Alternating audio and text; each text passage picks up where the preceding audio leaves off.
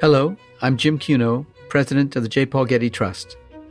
Welcome to Art and Ideas, a podcast in which I speak to artists, conservators, authors, and scholars about their work. Buck wanted to stand in every room from his house, turn his head, and see every view, even the bathroom. And so that was kind of what inspired the design of the house. In this episode, I speak with Kim Cross, Bruce Stahl, and Sherry Stahl Grunwald about Case Study House 22, the Stahl House.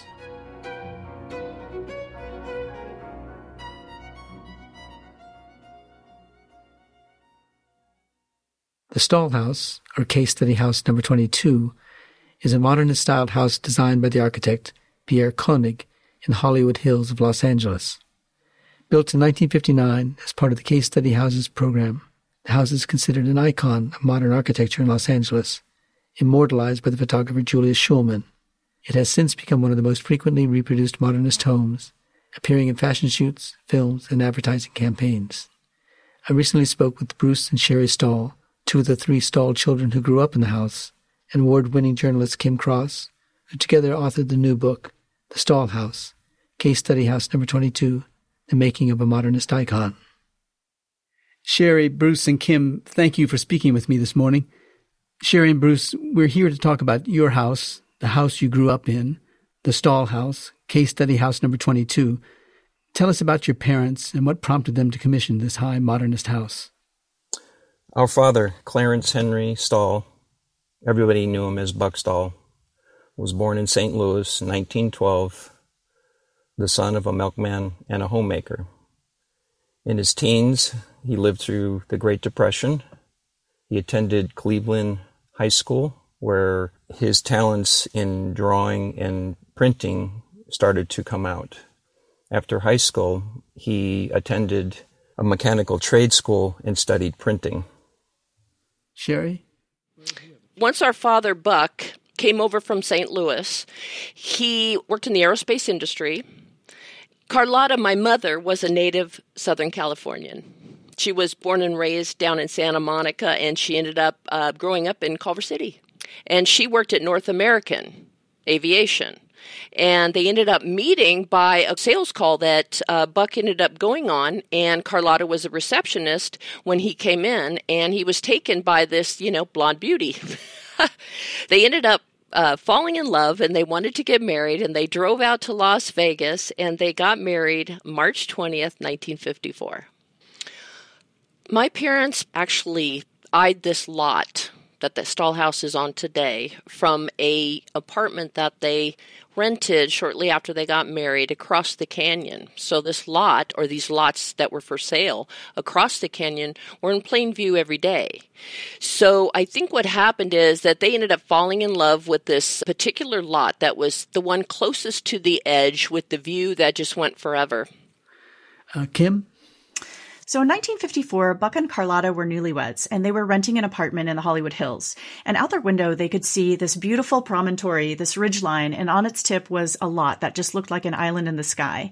And they started fantasizing about this lot. They started calling it our lot. And one day, they decided to drive up there and see our lot. And just by coincidence, the owner of the lot, who lived in La Jolla, just happened to be driving there. After about an hour of conversation, Buck and Carlotta bought the lot for $100 of earnest money and $13,500, and the owner of the lot carried the mortgage.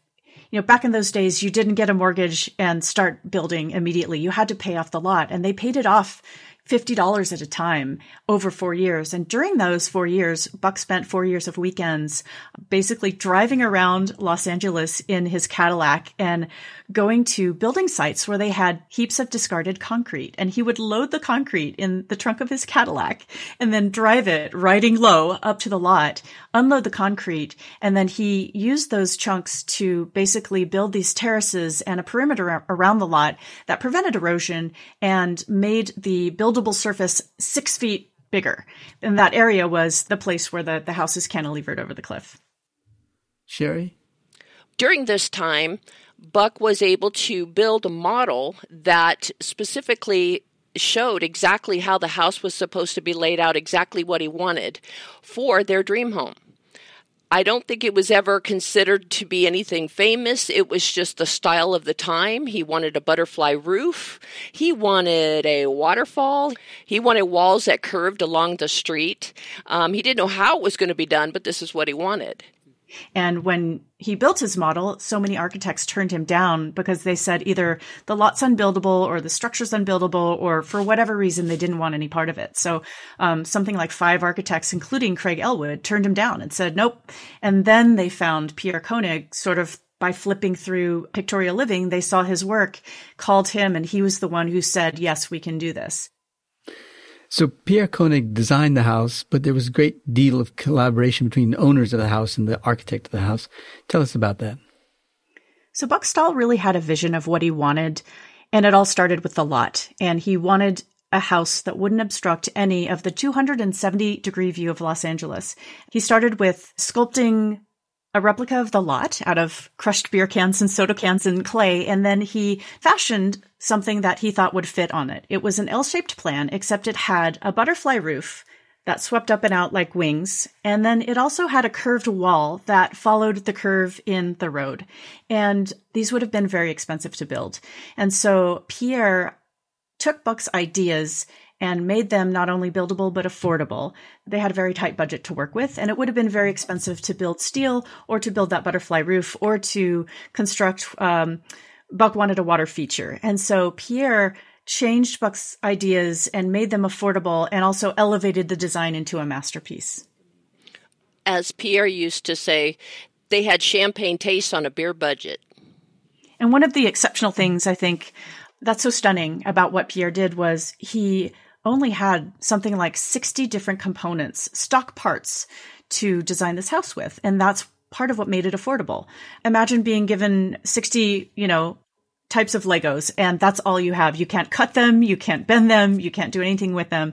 And he used those pieces to create something really beautiful, but also affordable. And that's part of the magic of this house. The other thing that Buck wanted was he wanted stone somewhere, and Pierre designed it into the fireplace. But when it came down to building the house, the Stahls ran out of money. And so there was no stone on the original fireplace. They also couldn't afford the original terrazzo floor that was supposed to be throughout the house, so they ended up having to settle for concrete. They couldn't afford carpeting. Carpeting came later, but until the carpeting ended up getting put in, Bruce and I used to roller skate through the house. A lot of people were in shock when we told them that because it's an all-glass house, but Mom and Dad used to let us roller skate up and down through the hallways. Well, not so much hallways, but the openness of the living room, and then we were able to skate right into our bedroom. It was kind of fun. I'm kind of glad the terrazzo didn't get in. Were they architects in Moncay in any kind of way? Did they see themselves as architects? My parents, Buck and Carlotta, were not architects at all. Buck had training in art and drafting and printing, and he had a talent for being very creative. He was very good at what he did as far as drawing. So he was able to see the house and exactly what he wanted and be able to put it in model form. How did he become aware of the Case Study House program? And Kim, tell us what the Case Study House program was. So the Case Study House program is one of the greatest experiments in American architecture. As World War II was drawing to a close, there was a magazine editor named John Intenza. He was the editor of Arts and Architecture magazine. And he realized that we were sending home 6.7 million Americans from living abroad, and they were not going to have any place to live. Because during the war, virtually all of the resources were diverted to the war effort, and almost no residential construction had taken place during the war.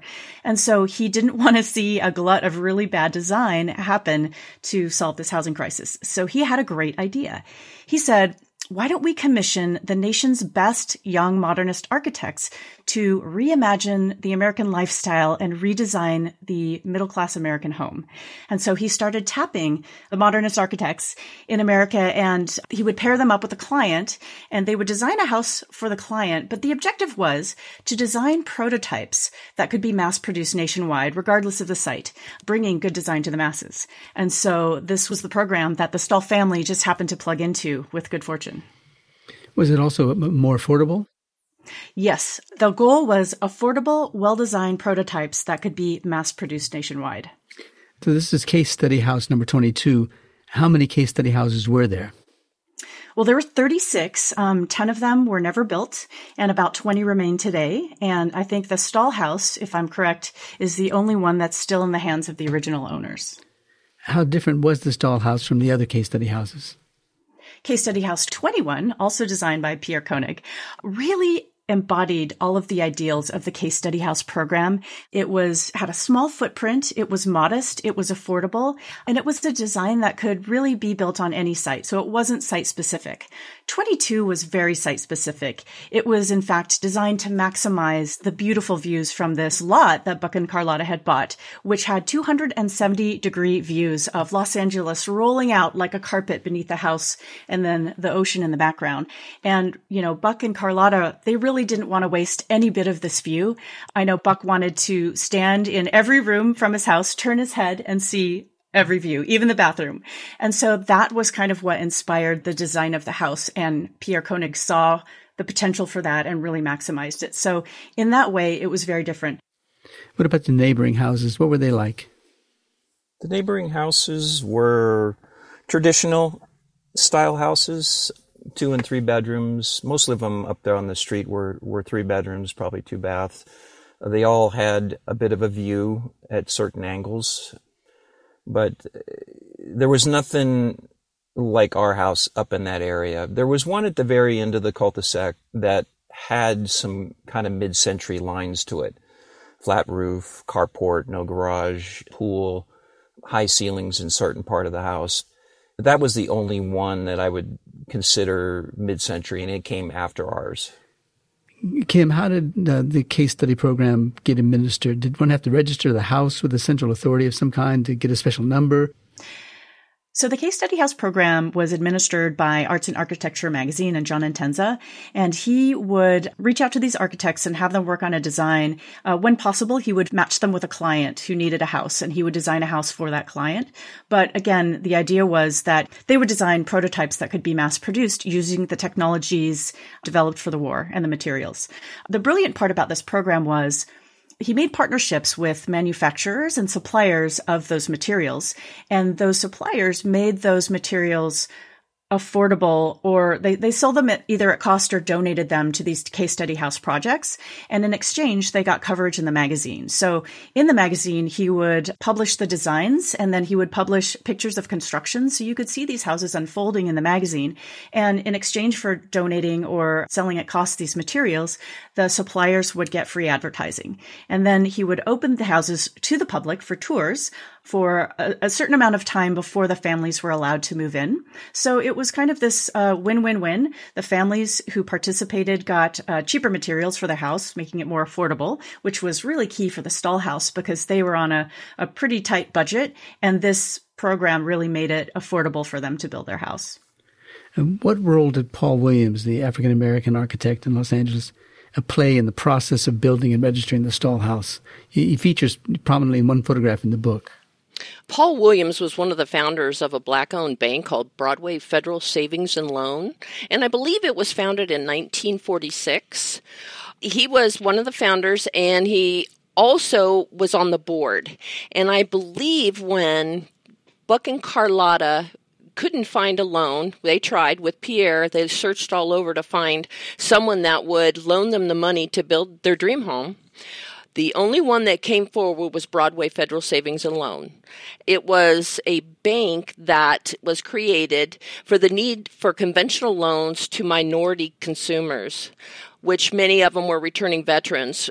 They noticed that the minority consumers were being ignored by the existing banks, so they kind of filled that gap, and it became very successful.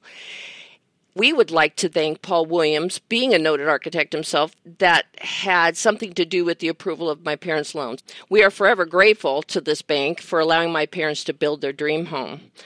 A black-owned bank that made a white couple's dream come true, even when discrimination was still happening in the area. It's amazing to me. Back then, banks were very leery about investing in what they called back then as hill dwellers, construction of homes in the hills. The engineering back then wasn't as good as today's engineering. And there was a lot of catastrophes where pools would slide down the hill or portions of the house would fail.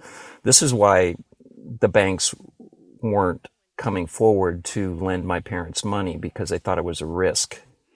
Can I jump in and add that, this really is exceptional that a Black-owned bank underwrote the dream house of a white family, and it did this in a neighborhood where the covenants, conditions, and restrictions actually discriminated against non-whites.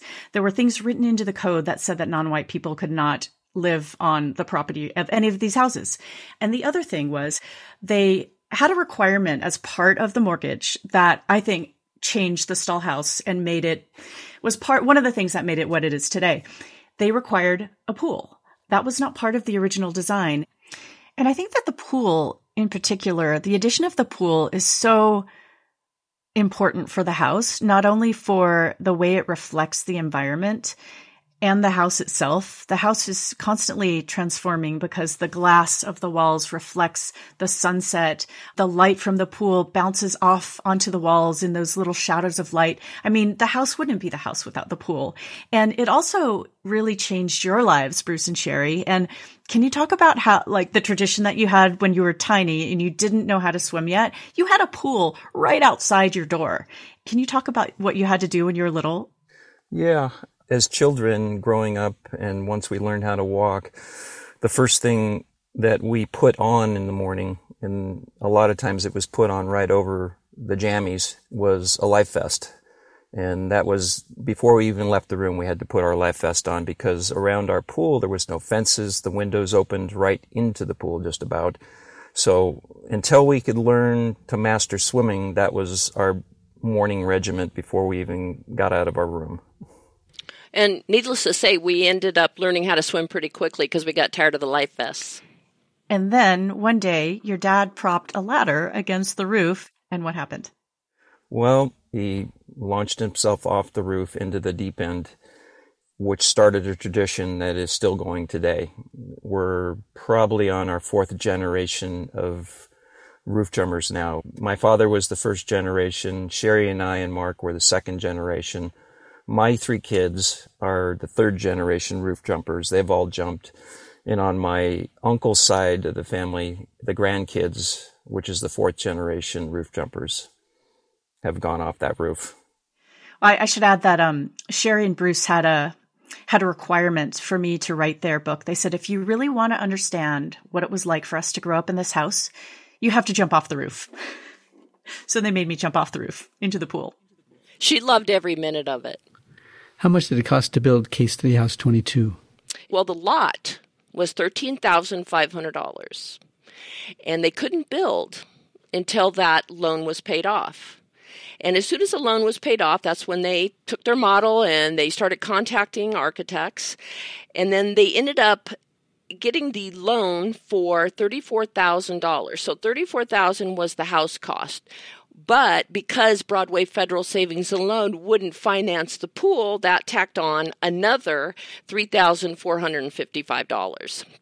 So I guess the overall cost of the house being built was $37,455, and then plus the $13,500 for the lot.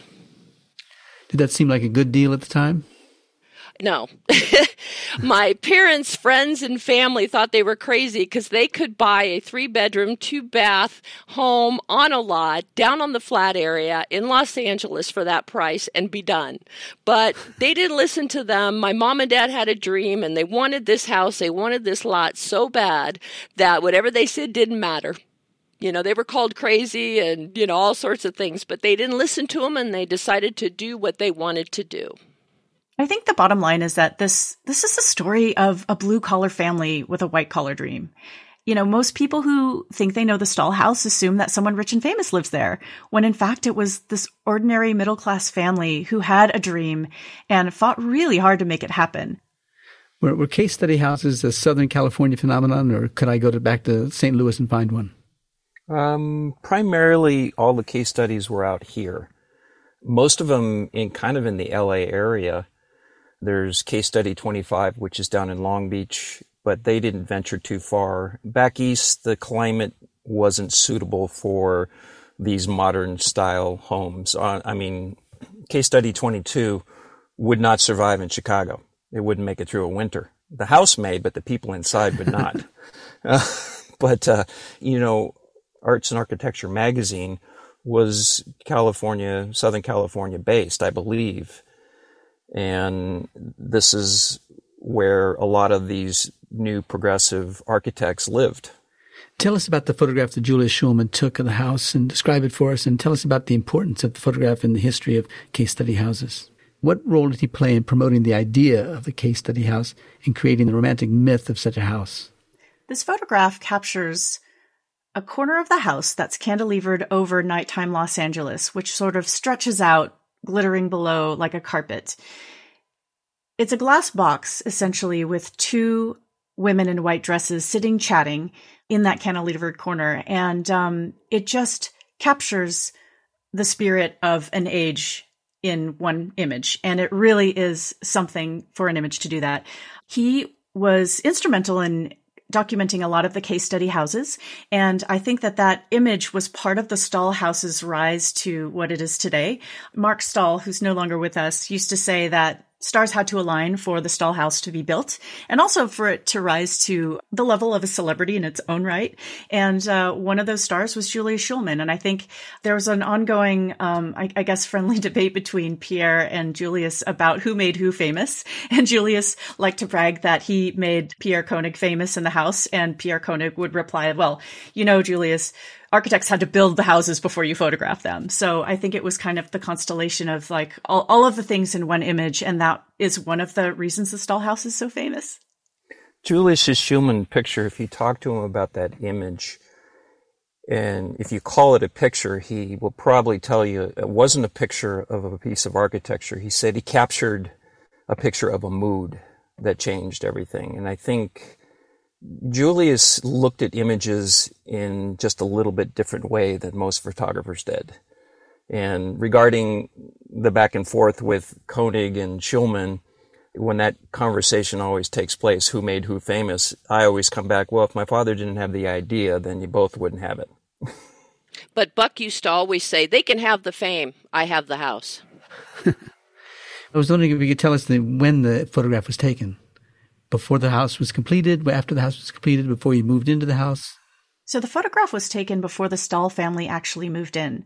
It was a photo shoot for Arts and Architecture magazine, which was, of course, going to publish the house in full in the magazine, like it did the other case study houses. Julius Shulman was ready to take the photo, and the house was not done. Pierre actually came to the house in the days before the scheduled shoot, found no one there, got very upset, found that just it wasn't ready, and they had a deadline because it had to get to press. And so he wrote a really terse letter to the builder and saying, I have all this pressure.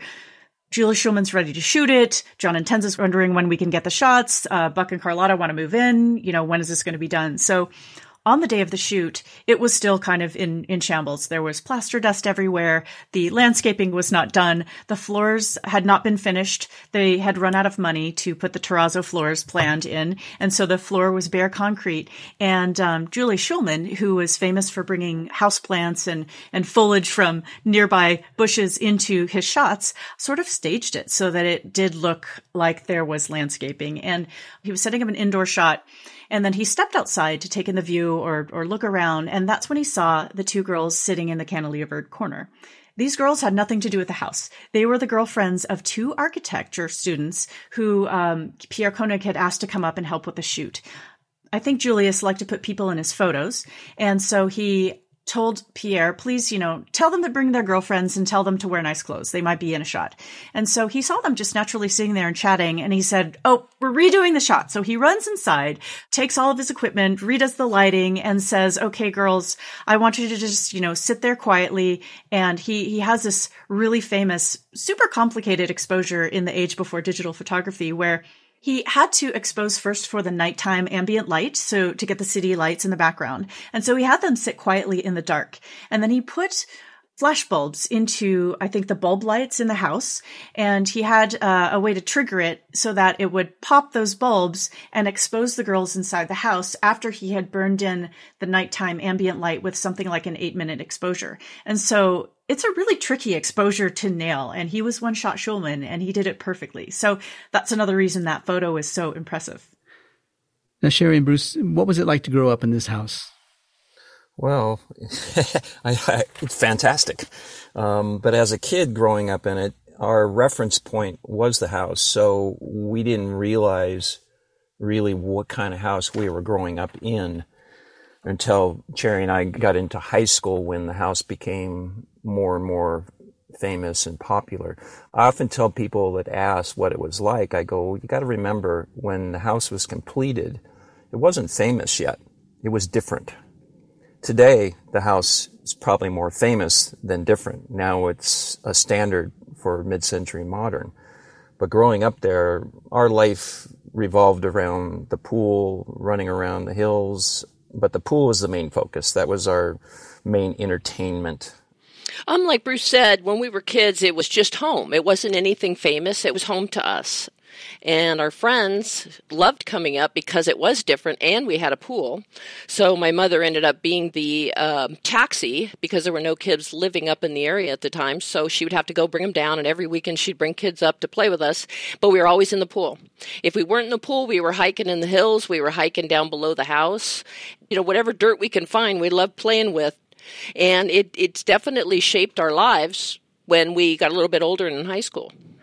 But they almost lost the house in 1979, I think, when there was a fire nearby. Tell us about the fire and about the consequences for your house. Sherry, you could probably take this better because you were there. Right. Let's see.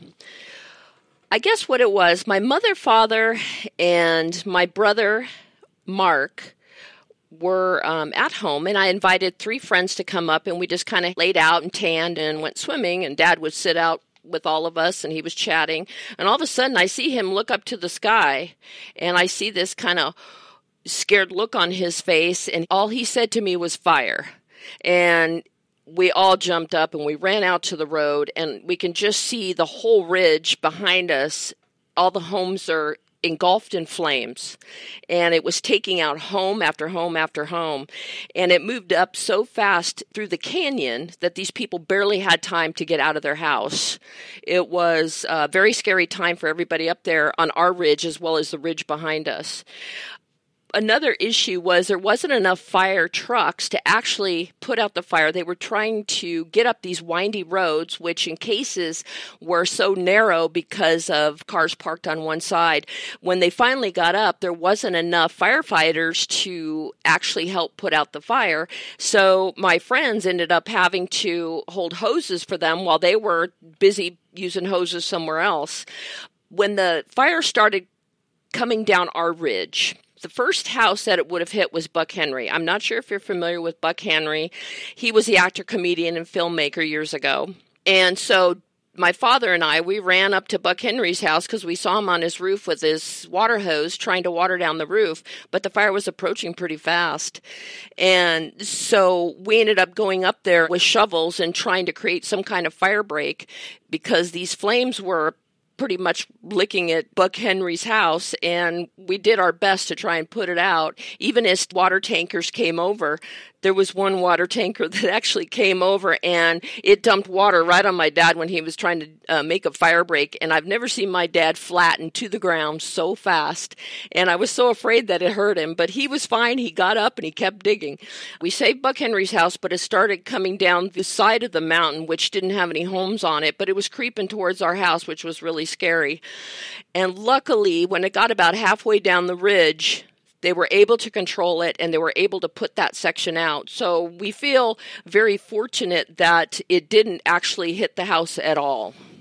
What about the exhibition at MoCA, Museum of Contemporary Art here in Los Angeles?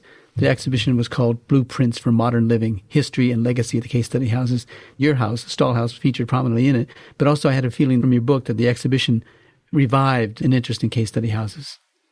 So Blueprints for Modern Living was a real turning point in the story of the Stahl House. It was in 1989. I think it took 5 years to complete, and it was one of the most ambitious architectural exhibitions ever produced. It really resurrected the story of the Case Study House program and celebrated it. And it was designed by Craig Hodgetts and Ming Feng, who I believe worked with Hollywood set designers. And so they created the story of the Case Study House program where you entered through Ralph Rapson's Greenbelt house, which was never built. And then you walked through a series of exhibits that told the story of that time. And then you ended on an upper level floor that presented a nighttime replica of the Stahl House. So it was so big that 2 case study houses were reconstructed at full scale, basically in MoCA's temporary contemporary, which was a former warehouse.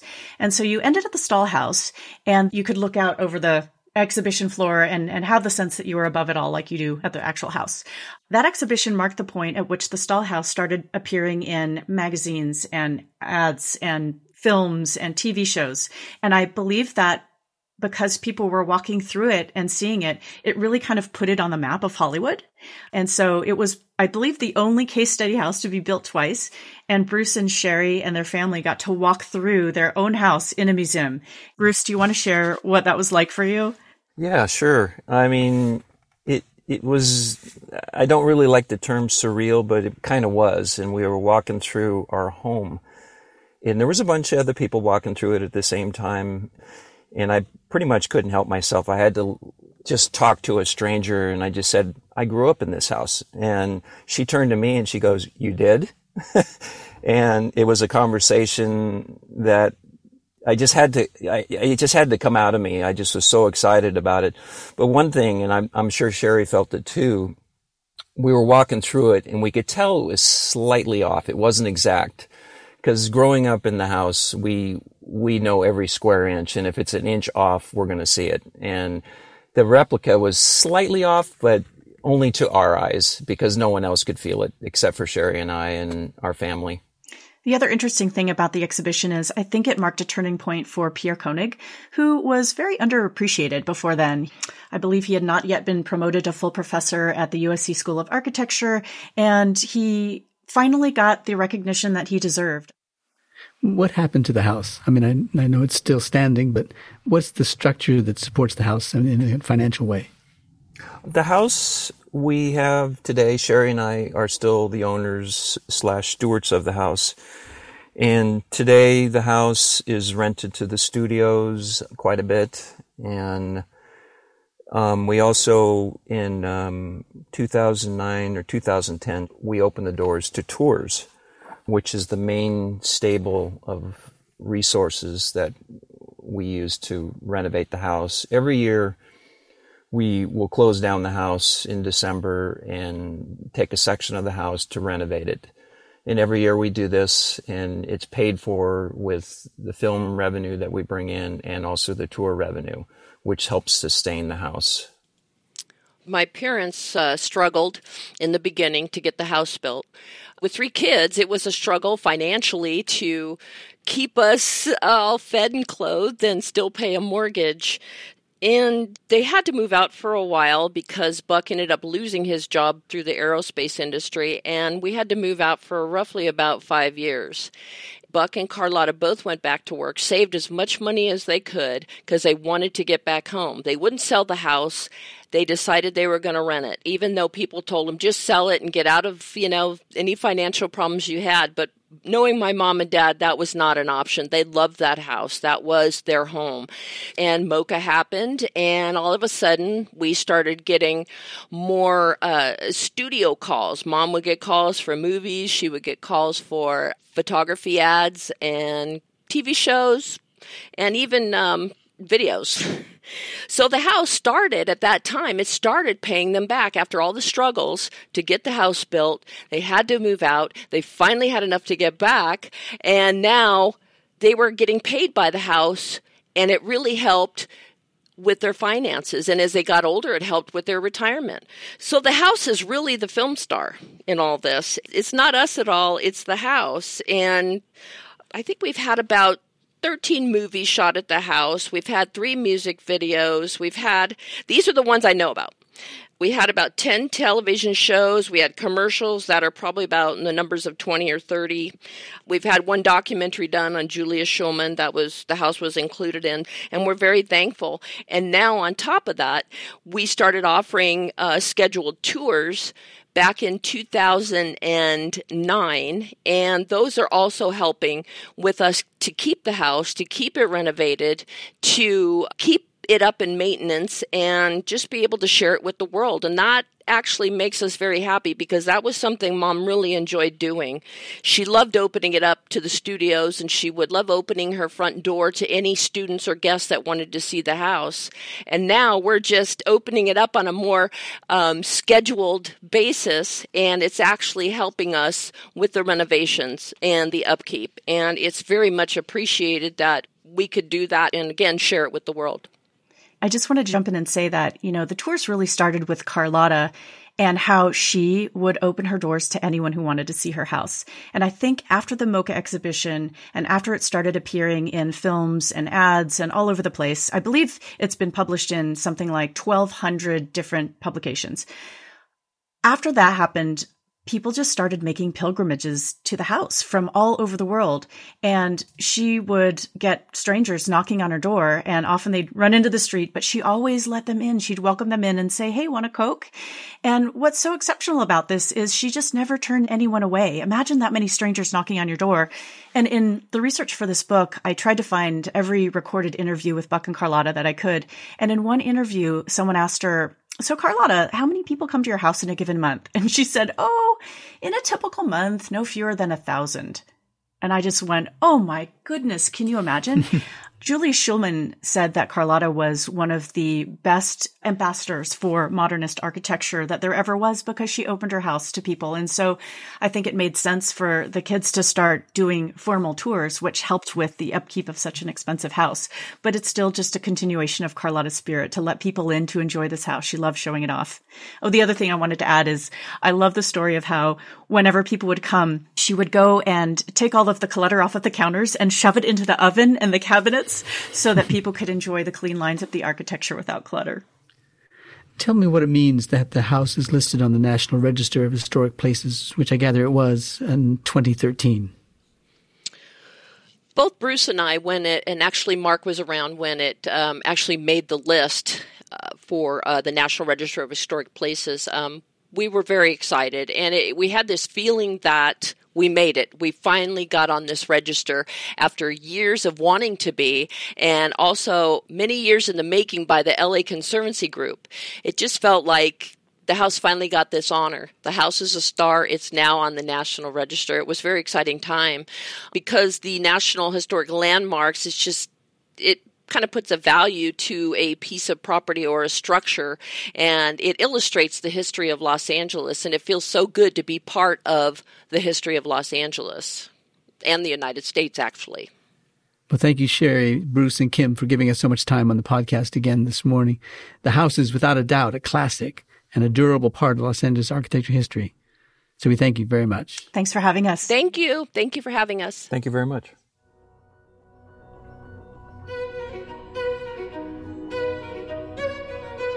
This episode was produced by Zoe Goldman, with audio production by Gideon Brower and mixing by Mike Dodge Weisskopf.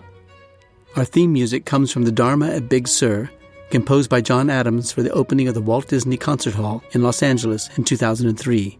It is licensed with permission from Hendon Music. Look for new episodes of Arts and Ideas every other Wednesday. Subscribe on Apple Podcasts, Spotify, and other podcast platforms. For photos, transcripts, and more resources, visit getty.edu/podcasts, or if you have a question or an idea for an upcoming episode, write to us at podcasts@getty.edu. Thanks for listening.